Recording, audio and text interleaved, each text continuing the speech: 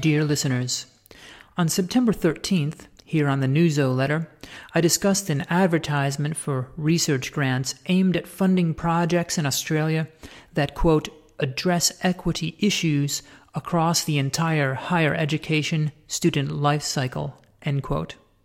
I explained that the grants were intended to help improve higher education outcomes for 6 groups.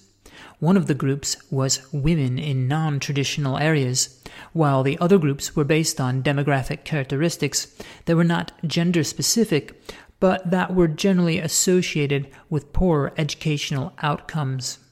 That men were not considered a cohort of their own in this call for grants was unusual, given that in Australia, men comprise 43% of university degree earners, and men have earned fewer university degrees than women in Australia for the past 2 decades. Based on this information, I concluded that the call for grants was evidence of a potential gender bias against men, that is, an inability to recognize male neglect, suffering, or disadvantage. Here I want to introduce another possible example of gender bias against men in research funding. In this example, the research funds have already been awarded. In July of this year, the Australian Research Council, a key funder of university research in Australia, announced some of the projects it would be supporting. One of the projects was titled, quote, Toward Equity in Crash Protection, end quote. The project was awarded $1 million Australian dollars. The type of equity being referred to in this project is gender equity. This phrase is used almost exclusively to refer to outcomes where women are believed to be behind or neglected, and this funded project is not an exception to this trend. The stated aim of the project is to explore pathways that cause women to be at increased relative risk for death and serious injury from motor vehicle accidents. From the findings, the researchers plan to recommend interventions or policies that can be implemented to, quote, close this gender gap, end quote. You will notice that the researchers referred to relative risk of death and injury from motor vehicle accidents. By relative risk, the researchers are referring to death and injury statistics that have been normalized to some other factor, perhaps number of hours driving a vehicle. Expressing data relative to some other potential confounding factor is legitimate, but the surrounding context should always be considered. Here, the surrounding context involves consideration of the absolute number of deaths from motor vehicle accidents and the political nature of the research funding process. According to the Department of Infrastructure, Transport, Regional Development, and Communications, approximately 400 male drivers die each year in Australia in motor vehicle accidents, and that number has remained stable since 2012. For female drivers, the number of annual deaths is about 120 to 150, and that number has gradually decreased since 2012. The sex difference in deaths from motorcycle accidents is even greater. Each year since 2012, approximately 170 to 200 men have been killed driving motorcycles in Australia. The number of women killed each year has been about 10 to 15. Thus, data on absolute numbers of deaths from driving accidents provide an entirely different story about gender equity. Both relative and absolute risk data are valid ways of reporting study results. Together they form a complete understanding of injury epidemiology. However, in the case of research into sex differences in motor vehicle accidents, it is unclear why the absolute number of deaths would also not be framed as a gender inequity or a gender gap. In other words, why does relative risk take precedent over absolute risk, when total body count is perhaps what should be of most concern given the topic at hand? In my opinion, gender bias and a feminist academic culture which exacerbates this bias by incentivizing researchers to decontextualize data to obtain research funds is the reason that the relative risk data has taken precedent in this research.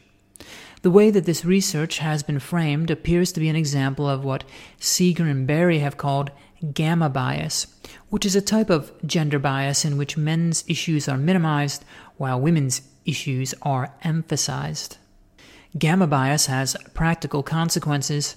By minimizing absolute risk, researchers minimize men's health issues. Also, the factors used to normalize data to be relative risk should not be overlooked, as they can reveal insights into the male experience, including the good that men bring to society. For example, though more motor vehicle deaths among men than women can be attributed in large part to particular driving behaviors among men, such as speeding and driving under the influence of alcohol, men also drive longer distances, spend more time driving, and drive more frequently at night. Men are also more likely to drive during inclement weather due to their higher levels of comfort and confidence in driving in such conditions. Thus, though poor decision-making contributes to more male than female deaths while driving, men also undertake more of the overall societal workload associated with driving. This includes driving taxis and Ubers, driving big rigs on long hauls, and driving the family on vacations and during blizzards. Moreover, to the extent that a researcher argues that a woman's increased relative risk for injury is due to cars and their features being designed more for the average male than female body, this, if true, would make sense, given that men spend more time behind the wheel. In closing, the $1 million granted by the Australian Research Council on the topic of gender equity and crash protection might help to better understand factors that put women at greater relative risk in motor vehicle accidents, and perhaps this will lead to solutions that reduce this risk. My concern here is that the misguided focus on gender equity throughout all of science is leading to the prioritization of female over male flourishment. I am not trying to throw a pity party for men. I am simply trying to highlight potential biases in thinking around the topic of gender and health, which, when practiced repeatedly on a large scale, can have compounding and regrettable effects.